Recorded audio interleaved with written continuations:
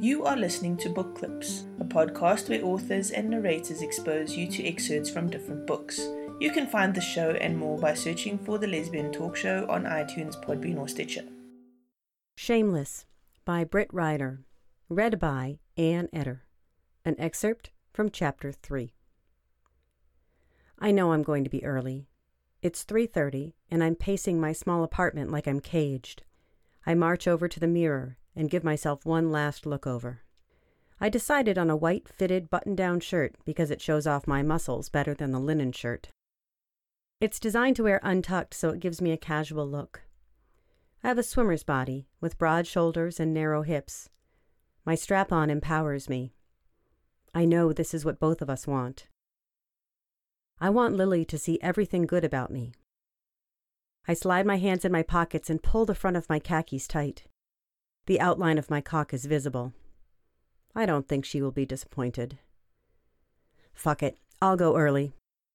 I grab a few extra condoms, find my keys, and head out to my car.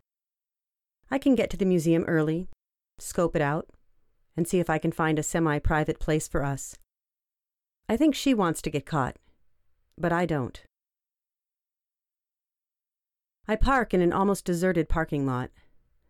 I wonder if she's already here. Is the Audi hers?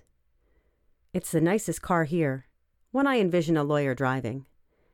I step out, wondering if she is inside the museum, watching me get out of my car, feeling vulnerable that she might be.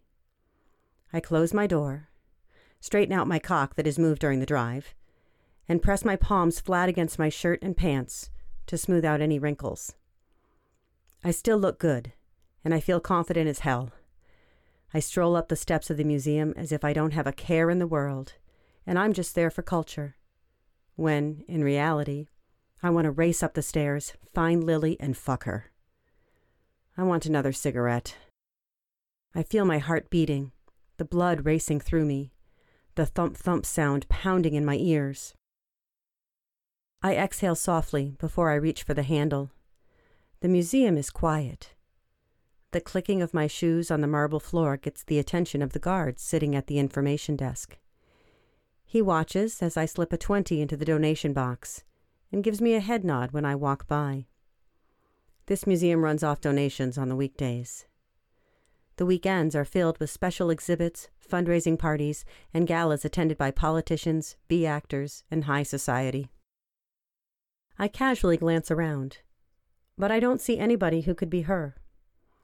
I turn right and peek into the ancient exhibit. I like that the rooms are dark, and the only light is from the spotlights shining down on the thousands of years-old artifacts. A guard follows me into the room. I walk into the next room and wait to see how much time passes before I see him. About 2 minutes. Not enough time for anything I want to do. My phone dings, and I quickly silence it after seeing the scowl on the guard's face. I look at the screen. It's work and definitely not important. I head back to the main foyer, hoping to see her. The lobby is empty, so I turn left down the hall that houses early Baroque statues and paintings bigger than my apartment. I'm not prepared to see her when I walk into the room, so I stumble a bit when I do. Lily's sitting on a bench, facing a Caravaggio painting of John the Baptist. She looks more like a 40s pinup girl than a lawyer. Her dress is tight from the waist up, her breasts nestled firmly inside, barely peeking out over the soft red silky material. I want to run my fingers over her cleavage when I talk to her and watch her nipples harden against my touch. Her breasts are bigger than I expected from the bikini picture. Not that I'm complaining. The skirt flows out from her hips, and I wonder if she's wearing panties. I'll find out soon. I walk over to her, interrupting her view. They say he killed a man, I say. She looks up at me with eyes so brown, so hungry, I almost fall to my knees in front of her with weakness. Her intensity is fierce. Instead, I turn on my heel and face the painting again. It was a cop. So, even hundreds of years ago, when cops were probably more corrupt than they are now, it was still a really bad idea to kill one. I hope she appreciates my attempt at humor. I have a lot of cop friends, she finally says. I watch as she openly appraises me. The corner of her mouth curls up in an appreciative smirk. My confidence raises a few levels. So do I. Not really friends, but people I've worked with over the years. She has to know that based on my job. Any other favorites here? She points to another dark painting on the opposite wall. I head over to it, racking my brain for anything on the artist Rubens. Nothing. I face her. He's very sensual. She stands and walks over to me. One stiletto heel in front of the other, her hips swaying softly.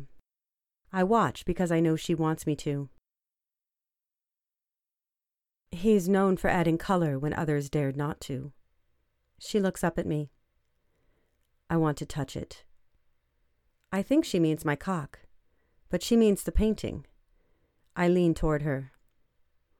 If the guard wasn't there, you could touch anything you wanted to. She smiles at me, her coyness an adorable surprise. Maybe if you distracted him, I could get away with it. She lifts her eyebrow in challenge. What if there's an alarm that goes off? I ask. Then we run, she says. I look down at her very high heels. In those? She laughs. You'd be surprised what I can do in these. Do tell, I flirt back. I like the way this conversation is going. I'm glad she didn't crash into me and demand I fuck her right off the bat. This playfulness is hot. My heart speeds up. There isn't anything I can't do in my heels. Sometimes I wear them and nothing else, she says.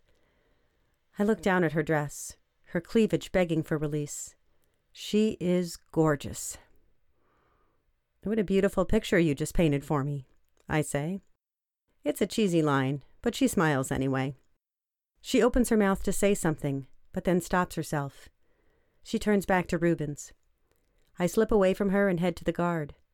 I bring him into a conversation about the museum and the activities scheduled for this weekend. I have no idea what's scheduled, but I act like I do. He is somewhat informative.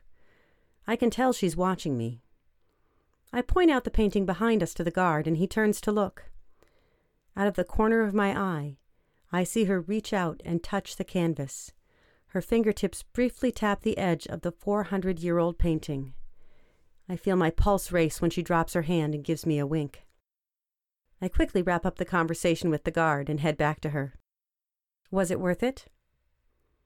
Thank you. Her courtesy surprises me. This from the same woman who, just last night, begged me to hold her arms behind her back while I fuck her from behind? I continue with the charade. Let's go to the next room. They can't all have guards, I say. We walk slowly into the next room, her slightly ahead of me. I feel like she's my prey. In a way, she is. This cat and mouse game is invigorating. I know I will win. My ego won't allow me to give up total control. We enter a room where it's just the two of us. No guards. And I decide to make this a little bit more interesting. I casually put my hands in my pocket and slightly pull the front of my pants taut. I want this game to move forward faster. What's your favorite wing here in the museum? I would love to see it with you.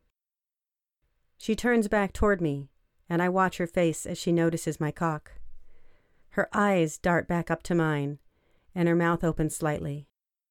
Her tongue darting out to quickly, subconsciously lick her lips. Her eyes drop back down to my crotch. She takes a step closer.